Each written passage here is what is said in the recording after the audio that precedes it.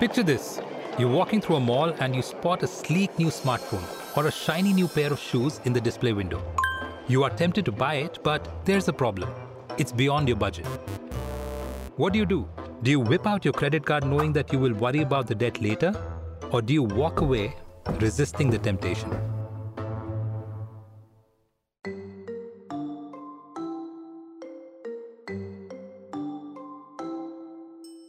Money is not all math. Thinking that it is one of the biggest misconceptions. I had this written really big. It says, "You're not a thinking machine that feels, you're a feeling machine that thinks." So it's really important to acknowledge the fact that a lot of our decisions, a lot of what we do is driven by emotions and not by proper thinking. And it's very important that we first acknowledge that and then make decisions accordingly. Who you heard was Genofi Anto Rosarina, a behavioral scientist and founder of Beyond Nudge Consultancy. Genofi has spent years researching about human behaviors and our decision-making processes. I know it sounds really nice when I say I'm going to make rational decisions from now on, but I think the most important thing is to understand that we are not rational beings. The truth might surprise you. Decades of psychological research have shown that our brains are far from the efficient calculating machines we often imagine them to be.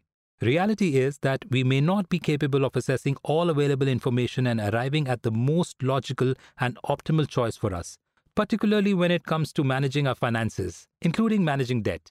From student loans to credit card debt, mortgages to personal loans, debt affects people from all walks of life. But beyond the numbers on a balance sheet, there lies a complex and deeply personal story of how debt shapes our lives.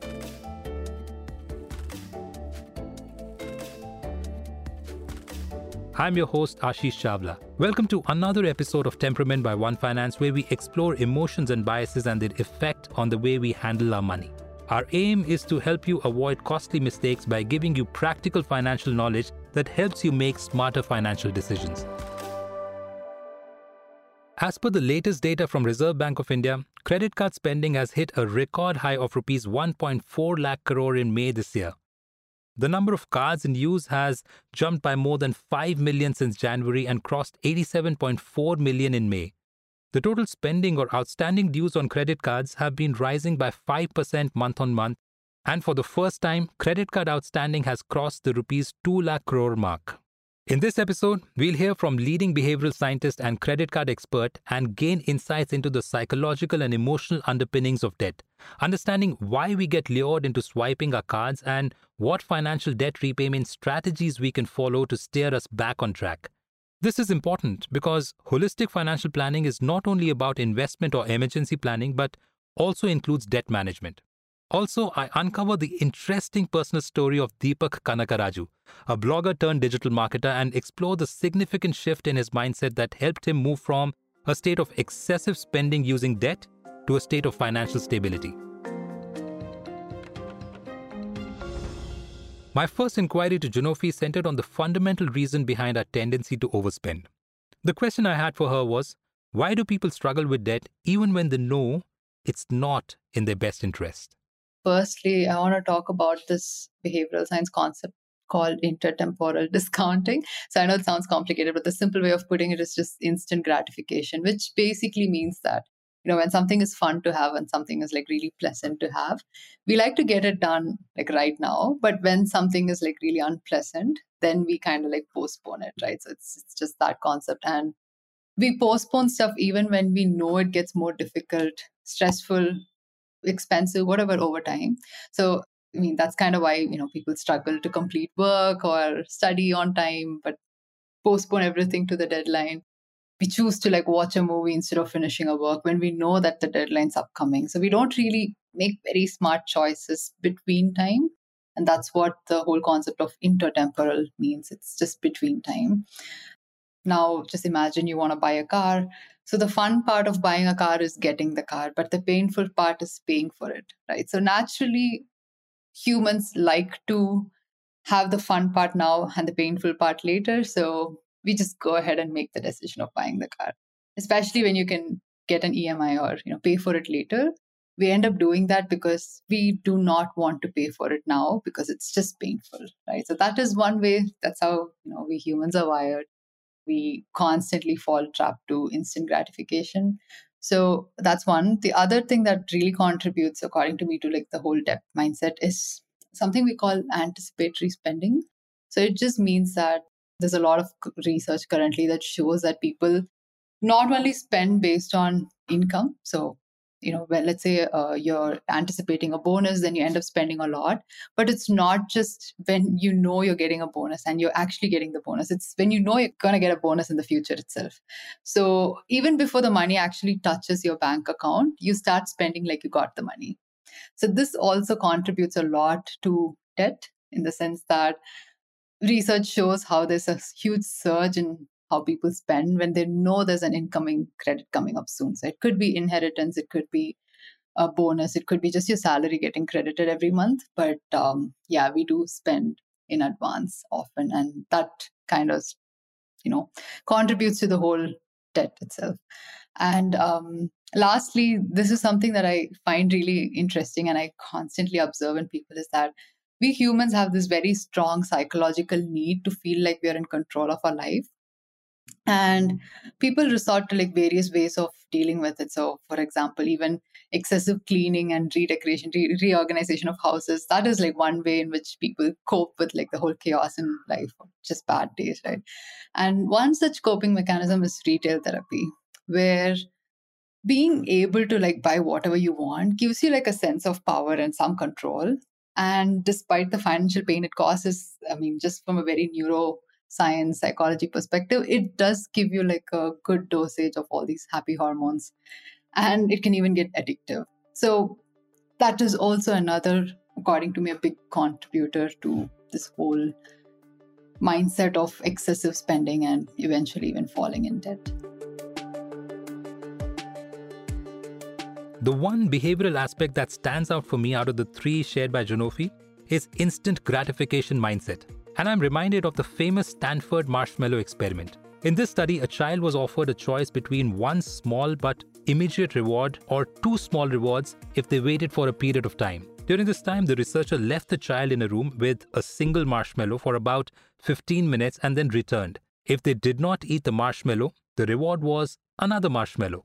In follow-up studies, the researchers found that children who were able to wait longer for the preferred rewards tended to have better life outcomes as measured by SAT scores, educational attainment, body mass index, and other life measures.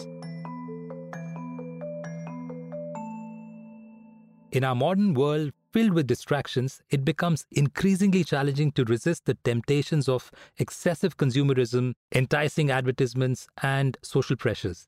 This naturally begs the question: to what extent do these factors influence people and lead them towards overspending and accumulating debt? So, humans are like very, very social beings. And despite what we all like to admit, our behavior does get affected a lot by everything around us. Just to like paint a picture here, just imagine it's like 1850s. Like, how do we know what is in style, right? Like in 1850s, you probably just see what others around you are doing. You look at the cooler people in your village, the most stylish looking men and women in the village, and you try to copy that. And you're basically restricted to what is around you then, right? And imagine like 1970s. How do we know what is in style? So we see what people around us are doing. We also watch TV. So, now imports are happening. So, you have like a little more choice, but it's super expensive. So you probably just still stick to local designs and all of that. And then imagine like 2000s. Now we have magazines and loads of TVs and like advertisements being pushed on your face. And 2023 is like a whole other case where you literally don't seek it. It's literally pushed on your face. Like, Instagram, like all shopping websites like Amazon, just Google searches, all sorts of magazines, newsletters. You just like get it everywhere around you. And again, given we're social creatures, we like to stay on top of all these trends, to have like that cool phone, cool car, that novel that everyone's talking about. You want to read it too. This is so true. We are social creatures, and keeping up with the Jonases has almost become a lifestyle choice. Here is some staggering data for you. According to Nityanand Rai, the Union Minister of State for Home, between 2018 and 2020, more than 25,000 people took their own lives because they were unemployed or had too much debt. Debt stands out as a prominent cause for suicide in India. Now let me share Deepak's intriguing journey with you. Deepak started his career blogging about motorbikes and then transitioned into selling courses online.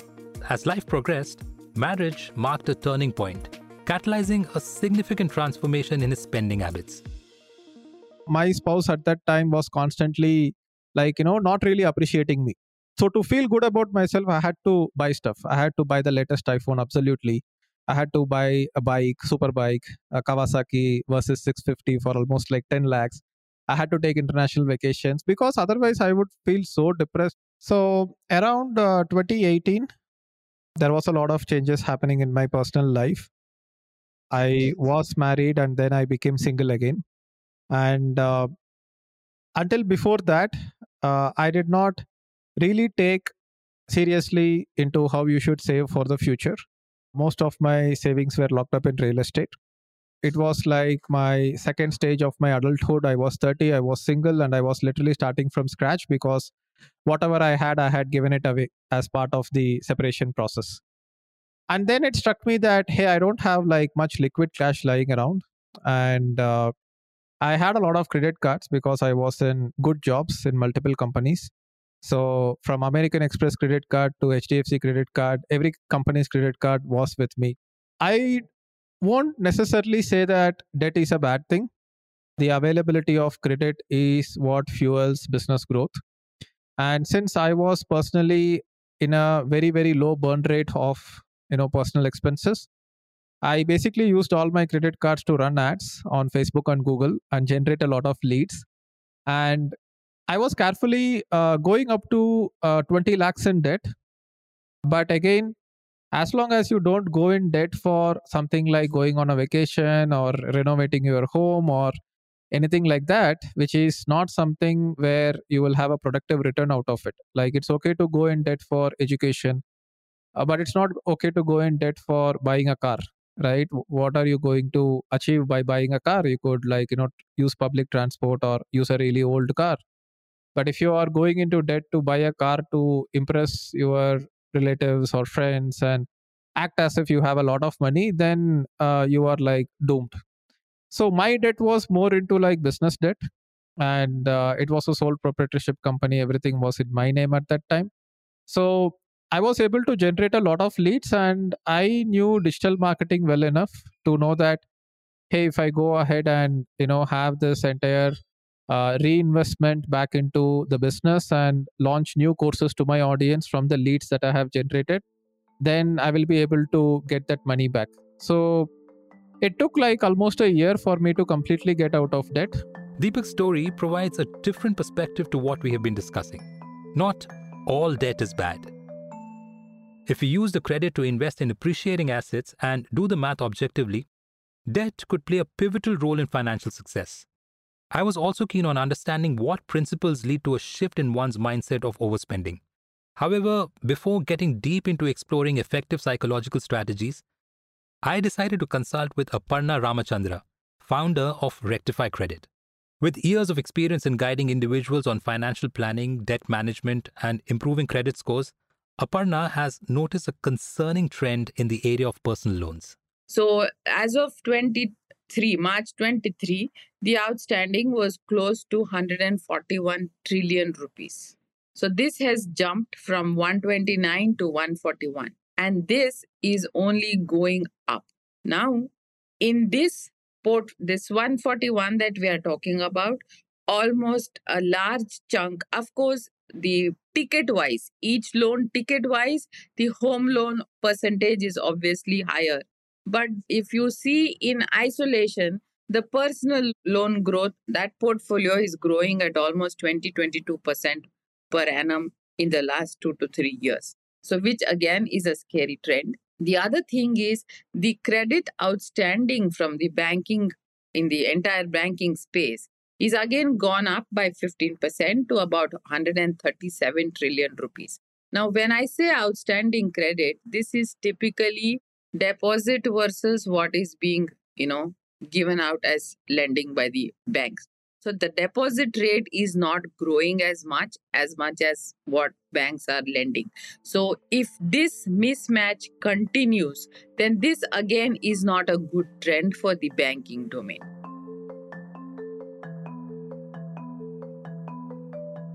Clearly, more and more people are borrowing money. We take personal loans, spend on credit cards, get home mortgages, among other things. What I want to highlight is that borrowing comes with responsibility. It's crucial for all of us to know how to handle debt, plan wisely, and budget our monthly EMIs. I asked Aparna how one should go about managing one's debt. People are just plain lazy, or they are very scared to see the reality in black and white. 3, there are a lot of preconceived notions that I am not good at numbers or I am not an expert here.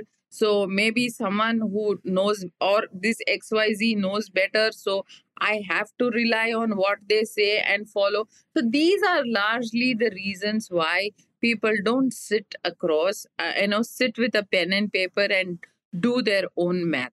Point number 1, put on a piece of paper all that are your outstandings. In that, make 2 columns. In the first column, put the total that is still outstanding. In the second, break it to monthly, what is it that you need to repay. So this will give you a clarity as to, where you stand, number 1. Number 2, if there are term-based loans, which means there are home loans, there are auto loans, there are personal loans, also put how many more months are remaining, what's the tenure. So if you break this down, I can bet on this that, almost 60% will get a solution themselves. Now, there may be scenarios where it is beyond. Like, there was this famous, I think it was Zomato that said, buy biryani now and pay later. So if you've eaten far too biryanis and now you realize that, there's a big chunk waiting there, then in that, maybe then you see if there are any of those, dud investments that you've made, they're not doing really great, or there is something that you can partially withdraw. Use that to repay these loans rather than paying these penalty interest. Like I always say, go and talk to your lender. Tell them that, this is the situation. See if you can rework your EMI. See if you can increase your tenure. If age is on your side, if your credit profile is still good and the lender is all right, okay to do that with you. So see what are your options available and then work out a plan. There's a young guy that has come to me. He has around 16 personal loans ongoing. And he's not able to manage those loans, but obvious. So only on digging further, I figured out that, pandemic, he lost his job. Dad got into the hospital. And because he was between jobs, he had lost a job and he was yet to find a job. There was no medical insurance. So dad's hospital bills had to be paid through personal loans and, all of that. Such people, I always tell them that you are like the patient in the TB ward for me. So you need to first be given antibiotics and then you need to be put on the multivitamin therapy and then there is a rehab and then is where you walk out. So we are now going through that journey with him. So like I always tell people, life is beautiful. I mean, I know sometimes, shit can hit the roof, but then, there is always an option. There is always an option. Option to put things on paper, come with a well thought through plan, look at sources like friends and families to arrange for repayment, and plan your monthly budgets wisely. Also, one option that people don't explore is the option of debt restructuring. It is the process of reworking an existing debt agreement to better fit your current financial situation. Best is to take help from a qualified financial advisor. One Finance has experienced credit counselors who can help you with planning, budgeting, and restructuring of debt. If you find yourself leaning towards debt restructuring as the most suitable path, consider taking the following steps. Begin by conducting a thorough assessment of your financial situation. This includes making a list of all your expenses, outstanding debts, and recurring monthly costs like rent, utilities, and groceries. Determine the exact amount you owe, the monthly payments you are making, the impact of interest charges, and the status of each account. Figure out your affordability. Prior to reaching out to lenders, it's crucial to have a clear idea of your financial capacity. Evaluate your monthly budget and calculate a reasonable amount you can allocate towards debt repayment each month. Initiate contact with creditors as soon as you realize that you may struggle with your payment. Taking proactive steps can benefit your credit score and improve your chances of obtaining debt relief. And finally, negotiate the terms of your new agreement.